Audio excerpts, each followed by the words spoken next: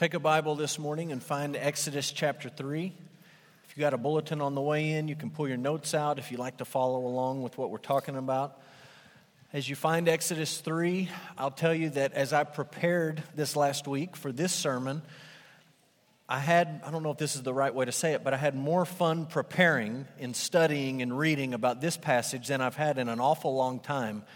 And there was more stuff that I wanted to cram into this sermon that I had to cut out than has happened to me in an awful long time. My discard pile was really big, and so I've tried to pare it down so we'll only be here a couple hours, and I hope the stuff that I left makes sense and we can kind of tie it all together. I actually want to pick up where we left off last week. The big idea of the passage we looked at last week is this: God was going to use Moses to get Israel out of Egypt, but first he wanted to get Egypt out of Moses. Not just did he want to get Moses out, but he wanted to get Egypt out of Moses. And the good news is God did what he set out to do. And so we'll start with this idea this week. Not only did God get Moses out of Egypt, but after 40 years of shepherding, God also got Egypt out of Moses. And so last week we pieced together the timeline and we said that there was about a 40-year period where Moses, after he left Egypt, lived amongst the Midianites and he was a shepherd. And during this time as a shepherd is when God really refines Moses and he gets Egypt out of Moses. You remember back in Genesis 46:34 we read that Egyptians despised shepherds. They hated shepherds. And we read in Exodus 2:19 that when Moses shows up in Midian, the daughters of Jethro, they have this little encounter with Moses at the well, and they go back to their dad. And do you remember what they say? They say, "An Egyptian delivered us." He looked like an Egyptian, culturally, ethnically. He looked like he belonged in Egypt. And over 40 years of doing a profession that he would have been raised to despise, God, through this process, 40 years, gets Egypt out of Moses. 40 years is pretty easy to read in the Bible. 40 years is not as easy to live, is it? And if you're in that 40-year period somewhere, you may be saying, where's the fast forward button? Like, how do you get to the end of that quicker? Couldn't God have fast-tracked that a little bit and gotten Egypt out of Moses quicker? Why did it take 40 years? And this is, I don't know that this is profound, but I really like it. A.W. Pink in his commentary just says, God is in no hurry. He's not in a hurry. Some of you are always late. You're always in a hurry. Some of you are always on time, but you're still always in a hurry. We just sort of live our lives by the clock in this country, in this culture, and we always have somewhere to go, something to do, something's next. The calendar alerts us. Our smartphones keep us, on track and on schedule. And it's just worth reminding ourselves that God doesn't get in a hurry. And he chose to use 40 years of shepherding to get Egypt out of Moses' heart, to get this Egyptian, to get all of the mess of Egypt out of his heart. It reminds me, some of you have read the Lord of the Ring books, or maybe you've seen the movie. There's a line where Gandalf the wizard is talking to one of the little elves, and I was going to read it to you, and then I found it on the internet, and Ian McClellan says it way better than I could read it. So I'm just going to play it for you real quick. A wizard is never late, nor is he early. He arrives precisely when he means to. Never early, never late. He arrives exactly when he means to. And that's what A.W. Pink is telling us about God. He's not early, and he's not late.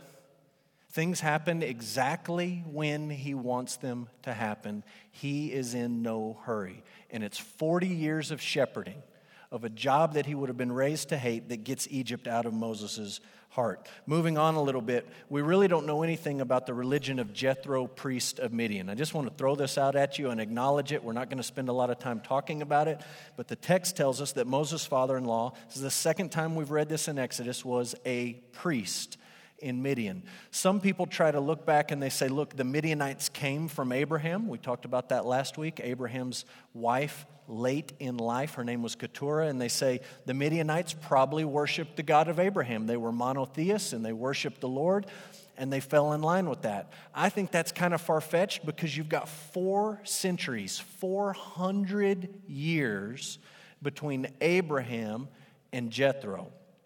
We read later in the history of Israel, it doesn't take them 400 years to fall into idolatry. So to think that these people held on to the truth about God for 400 years, I think is a little bit far-fetched. And the truth is we don't know much about Jethro. We do know, this is just a little, I'll throw this out to you and you can Google it later if you need something to Google. There's a religious group in the Middle East called the Druze, D-R-U-Z-E. They're like a weird mixture of Hinduism and Islam and Judaism, all thrown into one bag and shake it up. And the Druze look back and they say the founder of our faith is Jethro, the priest of Midian. So if you want to look that up, you can have something to Google this afternoon. What we do know is that this guy Jethro had some sheep and that his son-in-law Moses kept the sheep. And the text is going to tell us that Moses takes the sheep to a place called Horeb. And now this is on your notes. Scholars debate the location of Horeb, but most believe Horeb is a group of mountains and Sinai is one mountain within that group of mountains. So sometimes it's called Horeb and sometimes it's called Sinai. And if you're not from there and you live 2,000 years later and you don't speak Hebrew, you read all these place names and you say, why couldn't you just pick a name? Why do you have to use all these different words? Well, Horeb probably refers to an area, and Mount Sinai is the particular mountain that we're talking about. And there's a couple of possibilities for where this is. I'll put a map up on the screen and you can sort of take your pick. Most Bible scholars pick the red triangle. And they say that's the mountain that we're talking about, the range of mountains and the actual peak. It's down in the Sinai Peninsula between Egypt and what we would call Saudi Arabia over on the right. And there's actually a place right where that red triangle is that's called Jebel Musa, which in Arabic means Moses' mountain. So some Bible scholars, in fact, it seems like the majority say that's where Sinai was located. That's where Moses had this experience.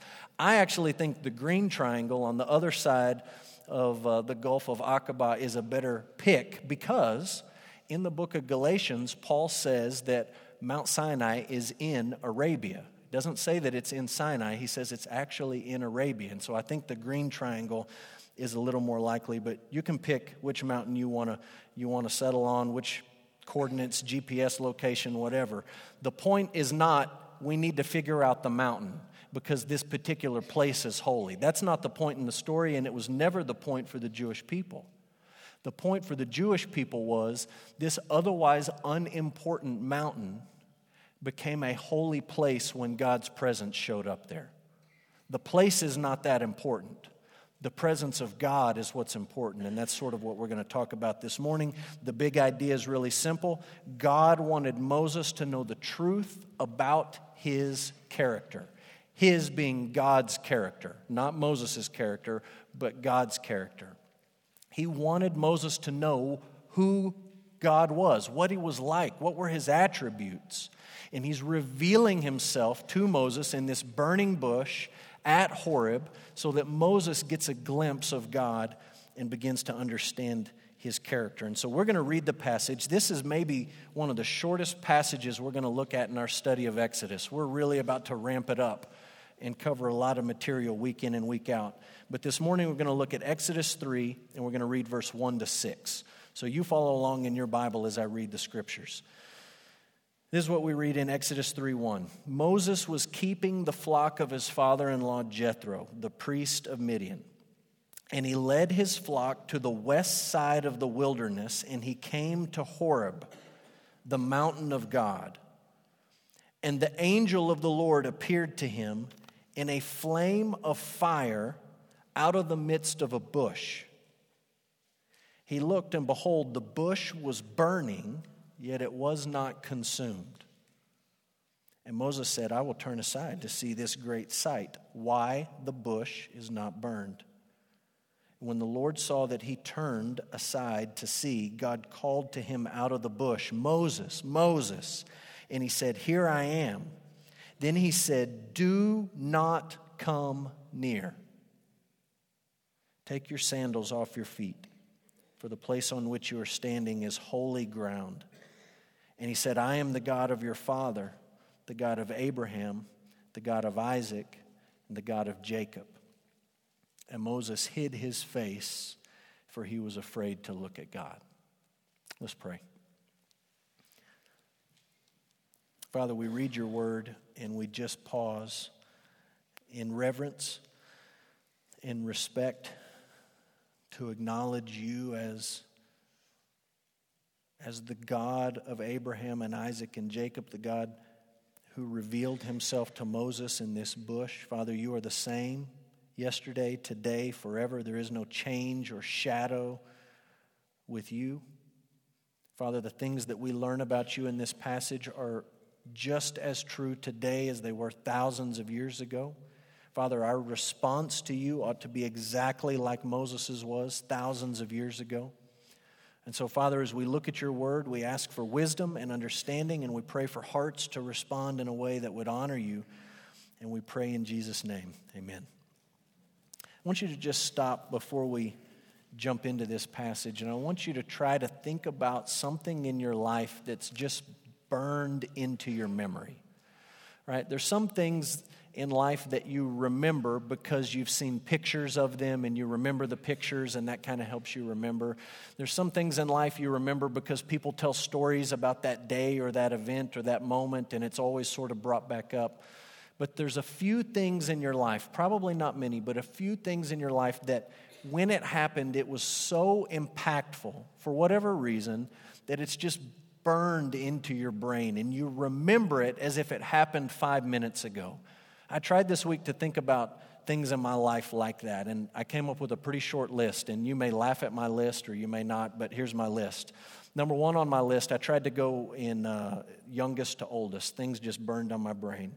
Number one was the Harlem Globetrotters. The first time I saw the Harlem Globetrotters at the Amarillo Civic Center, and we just sat courtside, and I just remember sitting there watching those guys and the things they could do with the basketball.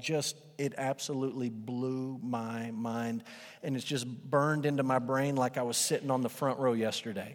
The next thing on my list was the first time I saw a real fight. Not like, third grade boys sort of slapping at each other, but the first time I saw a real fight, I remember that. I remember where I was. I was actually in someone's house looking outside to a street, and I saw it happen, and it's just, I could replay it just like it happened yesterday. Another thing on my list was going to the Royal Gorge in Colorado. I've never been to the Grand Canyon, so the closest I can come to that is the Royal Gorge.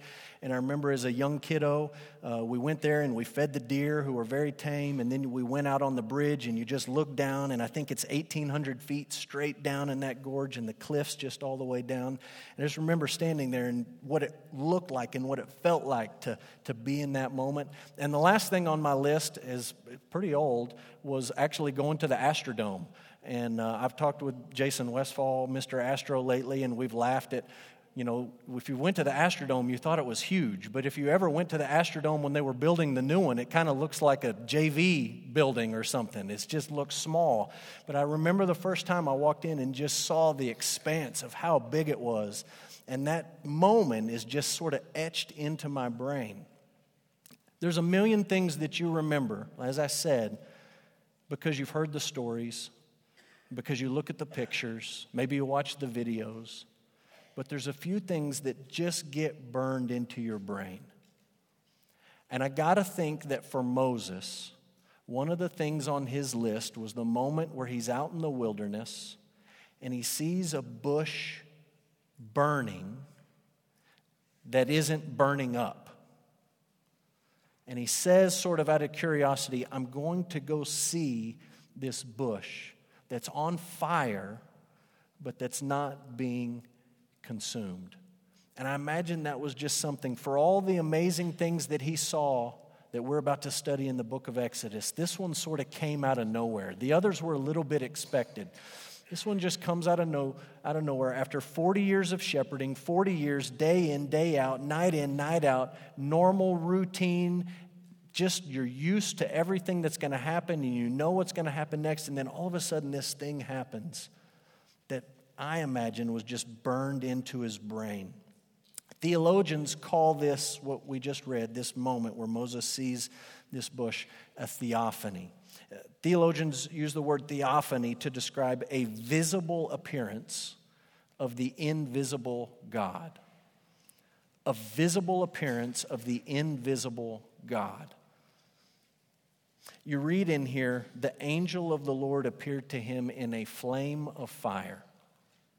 Angel of the Lord in Hebrew is Malach Yahweh, angel of the Lord. You'll find it about 67 times in the Old Testament. This is the first and the only time you'll find it in the book of Exodus.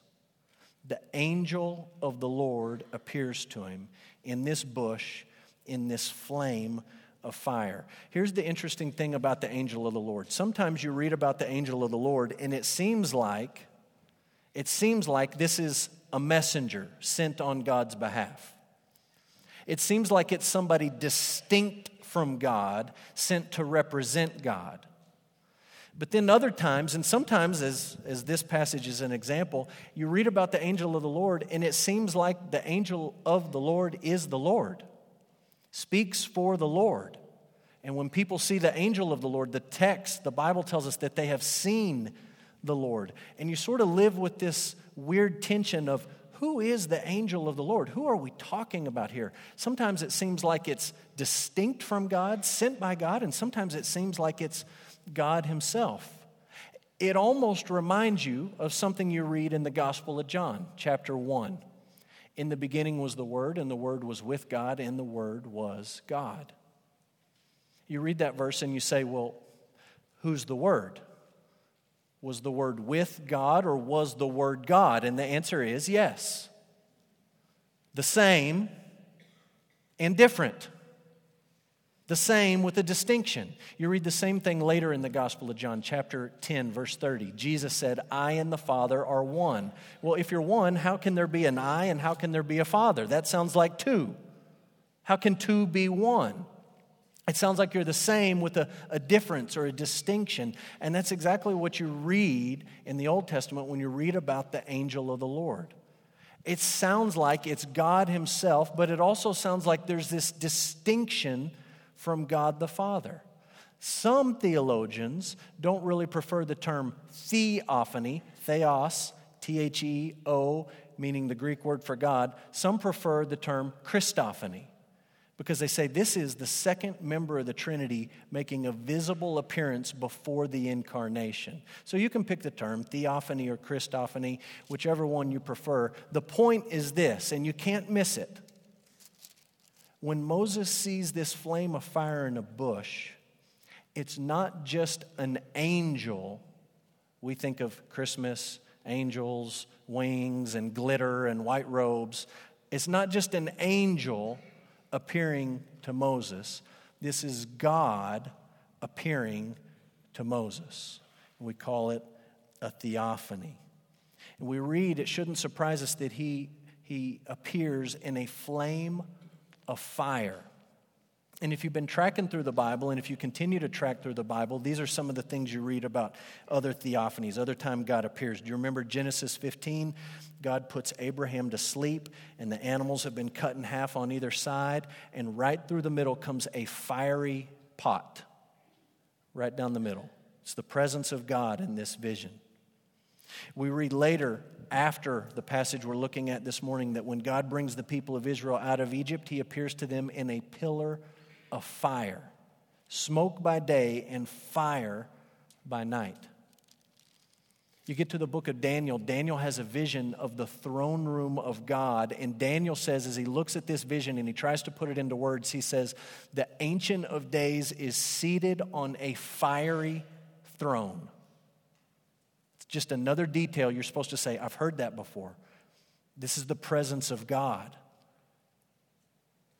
We read in the book of Revelation that John, the apostle, as an old man, has this vision of Jesus, who, when Jesus was on earth, they were best buds. He was the apostle Jesus loves, but he sees Jesus and he's different now. He's in this glorified state, and John said his eyes were like flaming fire.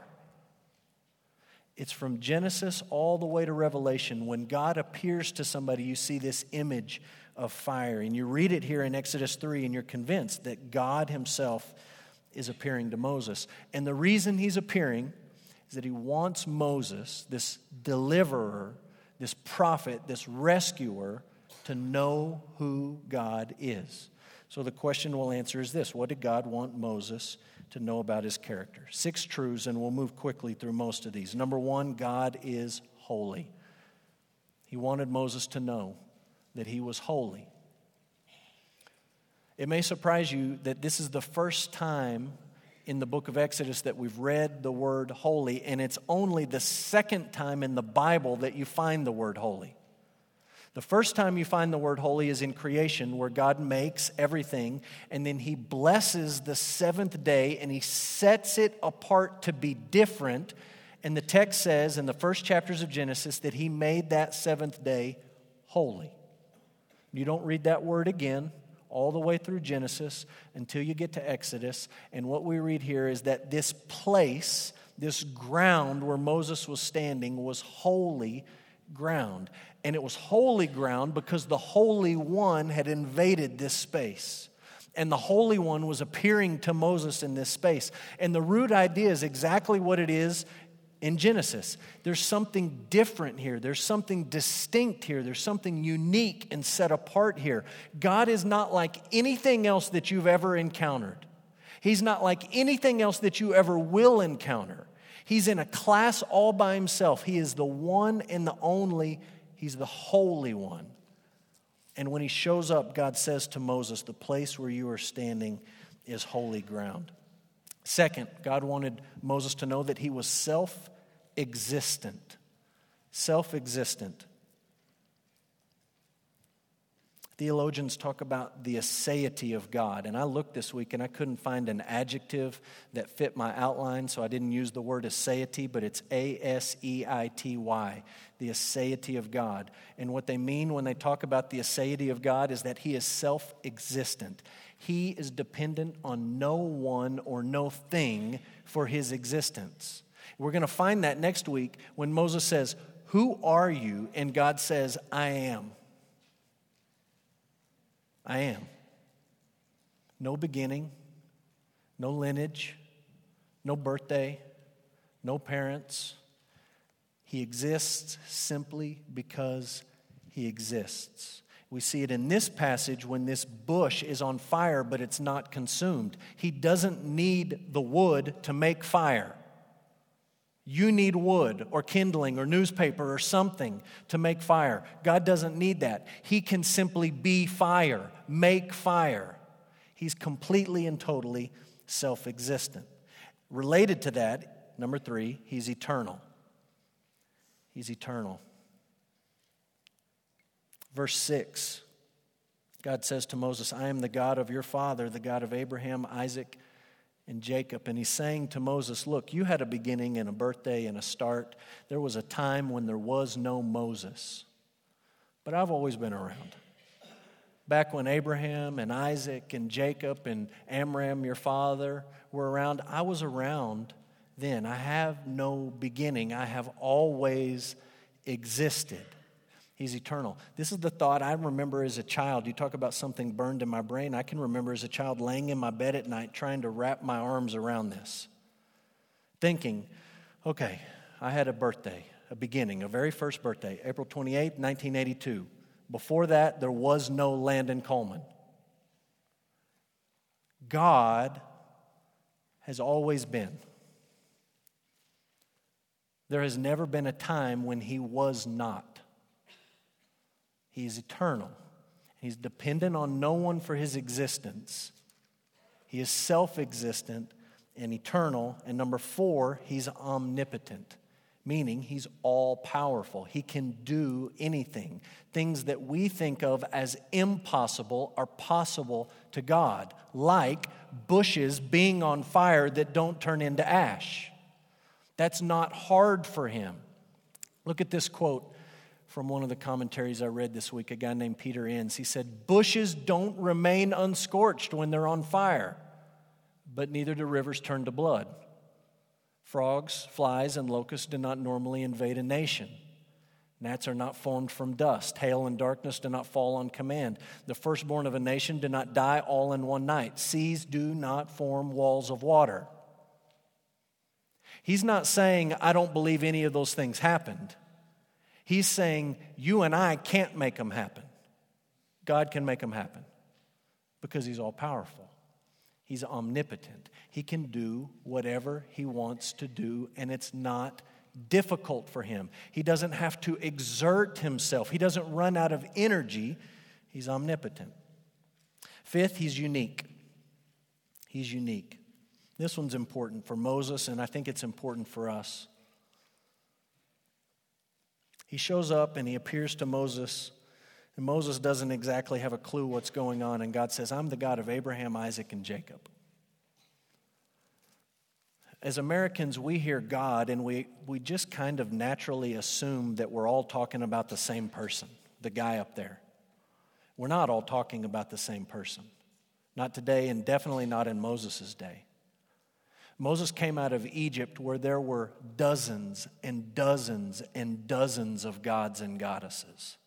A god for this and a god for that and a god for this other thing. He lived in Midian. Later we'll find out in the Bible that the Midianites were idolaters. They believed in a number of gods and goddesses. Moses was used to hearing about all sorts of gods. And God is saying to him right off the bat, listen, I am one and only God. I'm the God of Abraham, Isaac, and Jacob. And anything that falls outside of the way I have revealed myself to Abraham, Isaac, and Jacob, you've got to be done with. You've got to set it aside and forget it. All that stuff you learned about the gods of Egypt, forget it. That's not who I am. All that stuff you've picked up from the Midianites, be done with it. That has nothing to do with me. I'm the God of Abraham, Isaac, and Jacob. Listen, we live in a spiritually charged culture. People believe in the supernatural. People believe in God. People believe there's some higher power. Watch TV shows today. People believe in all sorts of fantastic supernatural things.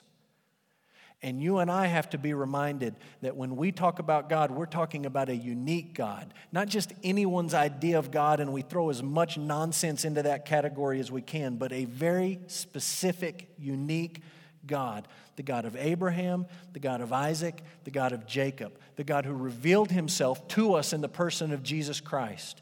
And anything that falls outside of how God has revealed Himself to us, we've got to be done with.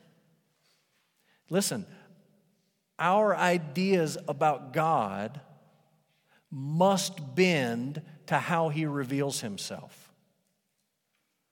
God's character will not bend to our whims and thoughts and fancies about what He's like. Our thoughts about God are the ones that have to change. God is who He is, and He's a unique God. Not any idea of God will work, but a very specific idea that you see in Exodus 3. I'm the God of Abraham and Isaac and Jacob. All these other ideas of God you got to put away. And you and I, living thousands of years later, we live in a world and in a culture with plenty of ideas about God. And you got to put all of them aside except for the ones that line up with the way that God has revealed Himself to us. So He's unique. Last, and I think most amazing, God is relational. He's relational. It's amazing when you read about God's presence in a bush on fire that is not consumed. It's amazing. But it's a small miracle compared to what comes next. And I'm not talking about the plagues, and I'm not talking about the Passover, and I'm not talking about the Exodus and the splitting of the Red Sea. I'm talking about what comes after all of that, when the people come out of Egypt and God's presence is manifest among His people, Israel, in the wilderness, and they are not consumed. If you're amazed that the presence of God didn't destroy a bush, how much more ought we be amazed that the presence of God, the presence of the holy God, the eternal God, the omnipotent God, the self-existent God, did not totally destroy the wicked people who came out of Egypt. It's a miracle. And it's an amazing thought that God desires to have a relationship with His people, so much so that He goes to great lengths to bring them out of slavery in Egypt. And, don't miss this, of all of the ways that God could have described himself to Moses, he could have said, I am the supreme being. I am the unmoved mover. I'm the first cause. I'm the beginning and the end, the Alpha and the Omega. He humbles himself and he says, I'm the God of Abraham, the idolater. I'm the God of Isaac, the coward. And I'm the God of Jacob, the con man. And he chooses to identify with sinful men to such a degree that he says, how can I tell you who I am? I mean, I could come up with any number of things, but let me just use this. I'm the God of Abraham, Isaac, and Jacob. The book of Hebrews talks about this in chapter 11, and it says that God is not ashamed to be called their God. And I know we talk about sin here, and I know we talk about the holiness of God here, and we talk about how those two things just are on a collision course, that they can't coexist and something has to be done. We talk about that idea a lot, but don't miss the amazing grace in this passage when God says, I'm the God of Abraham, Isaac, and Jacob. And the great, all-powerful, almighty, always existing, can do anything he wants God, lowers himself and identifies with human beings to such a degree that he names himself with the names of sinful men. And he says, I'm their God. And the book of Hebrews says he is not ashamed to be called their God. I tried to think about how to explain this week, and I don't know that this is very helpful, but I'll see if it connects with you. I'm a KU fan. You guys know that. I like the Jayhawks. So it's November, and December's close. That means it's about the season where I get mouthy because it's basketball season. So I'm going to start talking. Here we go. Basketball's up. We're ranked number 2. We have a good team. And some of you are wondering, well, where have you been for the last several months? Because football started 3 months ago. Well, Jayhawk fans go into hiding during football season. And we just sort of keep our mouth shut and we try to lay low. And look, I was going to put a picture on the screen of Jayhawk football. And I Googled it, and nothing came up. Google had nothing. It said, we don't know what you're talking about. They don't play football. There's nothing to show you. There's no articles. There's no links. There's no pictures. There's no videos. There's nothing. So for a Kansas fan, you spend all the football season not wanting to associate with your team because they're embarrassing. They can't beat a high school team. But then basketball comes around, and you say, yeah. That's me, Jayhawk fans. Yeah, I've been here all along. What you have in this passage is not God hiding. It's not God saying, please don't associate me with Abraham. Please call me anything you want, but don't call me the God of Isaac. That guy was a loser. Whatever you do, don't call me the God of Jacob. Have you read the stories about Jacob's life? Please. Don't call me the God of Jacob. And Hebrews 11 says he's not ashamed to be called their God. Con men, cowards, idolaters.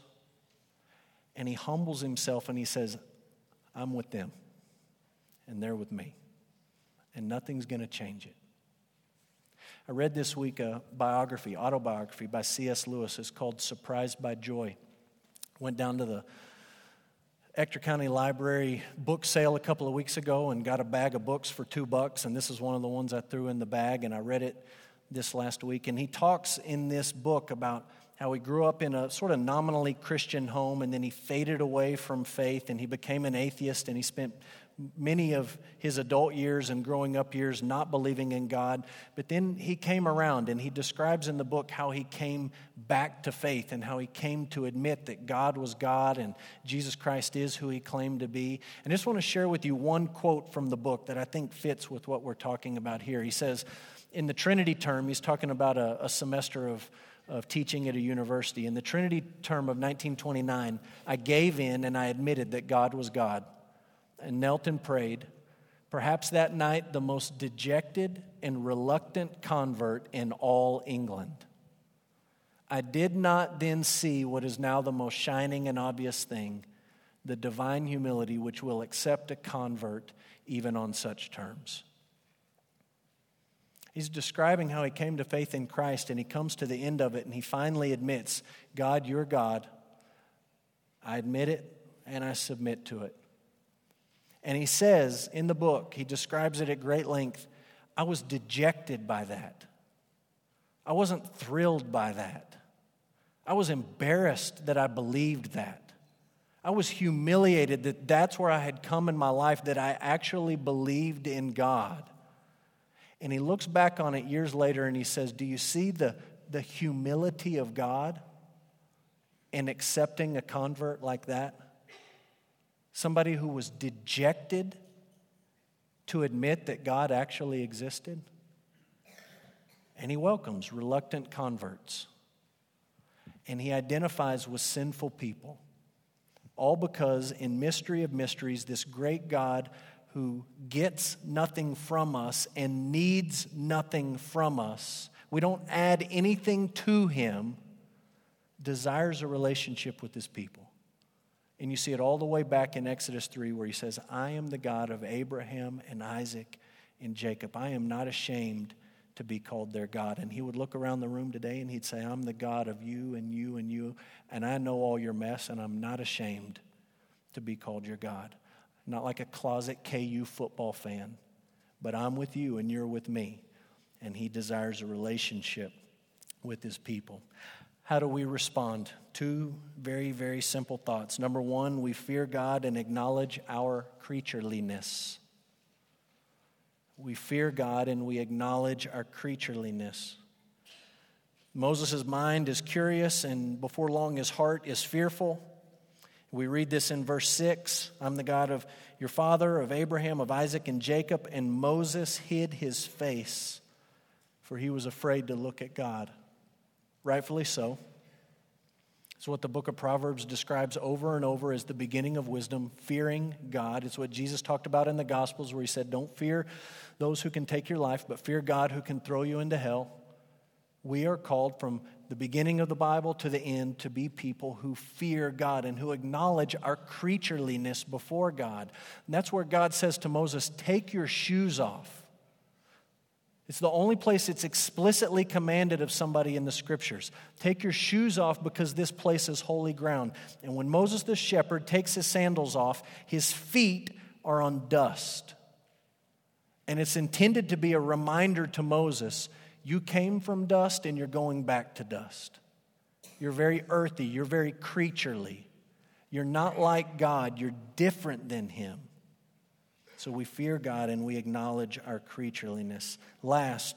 Second, we recognize our need for a mediator. We recognize our need for a mediator. I'll be honest with you. A week ago, if you had asked me to tell this story to somebody and to tell it in as much detail as I could muster, I think my version in my head of the story is Moses is with the sheep, and God appears in the bush and it's on fire, and I remember all that pretty well. And then he says, Moses, Moses, and he says, here I am. And then he says to Moses, take off your sandals because this is holy ground. And in my brain, the reason Moses takes his sandals off is so that he can approach God. This is holy ground, take your sandals off, then you can approach. But that's not what the text says at all. If you listen to the text, it just says this in verse 5. God said, do not come near. Do not come near. Take your shoes off, but don't come any closer. Moses is confronted with the great dilemma that we're confronted with thousands of years later. And the dilemma is this: how can an unholy person come into the presence of the Holy One? How can that happen? And the answer in Exodus 3:5 is, it can't. Don't come any closer. Stop. The answer in the fullness of biblical revelation is it happens through Jesus, through a mediator, through someone who brings us close and gives us access to God who is holy. You think about a couple of passages. Think about 2 Timothy 2:5, where we read, there is one God and there is one mediator between man and God, between men and God, and it's the man Jesus Christ. He's our go-between. You can think about Colossians 1. You look it up later. In Colossians 1, Paul tells the church in Colossae that through the cross, through what Jesus has done on the cross, he actually makes us holy.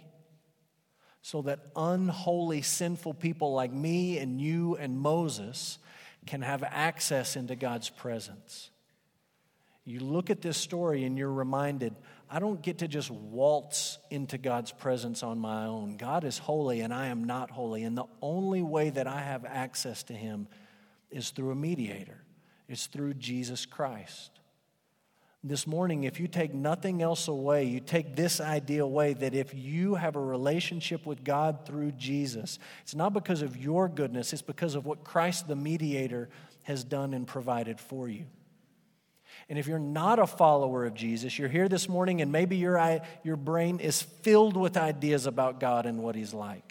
And maybe you need to sort of sift all of those ideas away and pare it down to say, this is how God reveals himself. Everything else has to go. This is who God is. And you realize, when you get rid of all the stuff in your head about God, you realize, I can't just come to him on my own. I can't just come into his presence as an unholy person, but I need a mediator. I need somebody to make me holy. If that's you this morning, we would love to visit with you when our service is over. We'd love to talk with you about what it means to be a follower of Jesus, what it means to trust in Jesus, and to have access to a relationship with the holy God. I'm going to ask you to bow, and we're going to pray as we begin to respond to what we've heard this morning. Father, we stop and we simply ask that you would help us to think true thoughts about you. That the wisdom of the world and the wisdom of our culture would have no bearing and no impact on the way that we picture you and think of you and approach you. Father, help us to see you for who you are this morning. Father, help us to see ourselves as sinners. Father, and above all, help us to see our need for a mediator, for a go-between, for somebody that can give us access and somebody that can make us holy. Father, we thank you for Jesus. And as we move into the Christmas season, we celebrate his birth, the birth of the one who came to reconcile us and to redeem us and to restore us to a right relationship with you. Father, we want to take a moment to sing about your greatness and your glory and your power. Father, to acknowledge that you are the one and only God and you are worthy of our worship. So, Father, be honored as we sing and lift our voices. We pray in Jesus' name. Amen. Stand up. We're going to sing one last.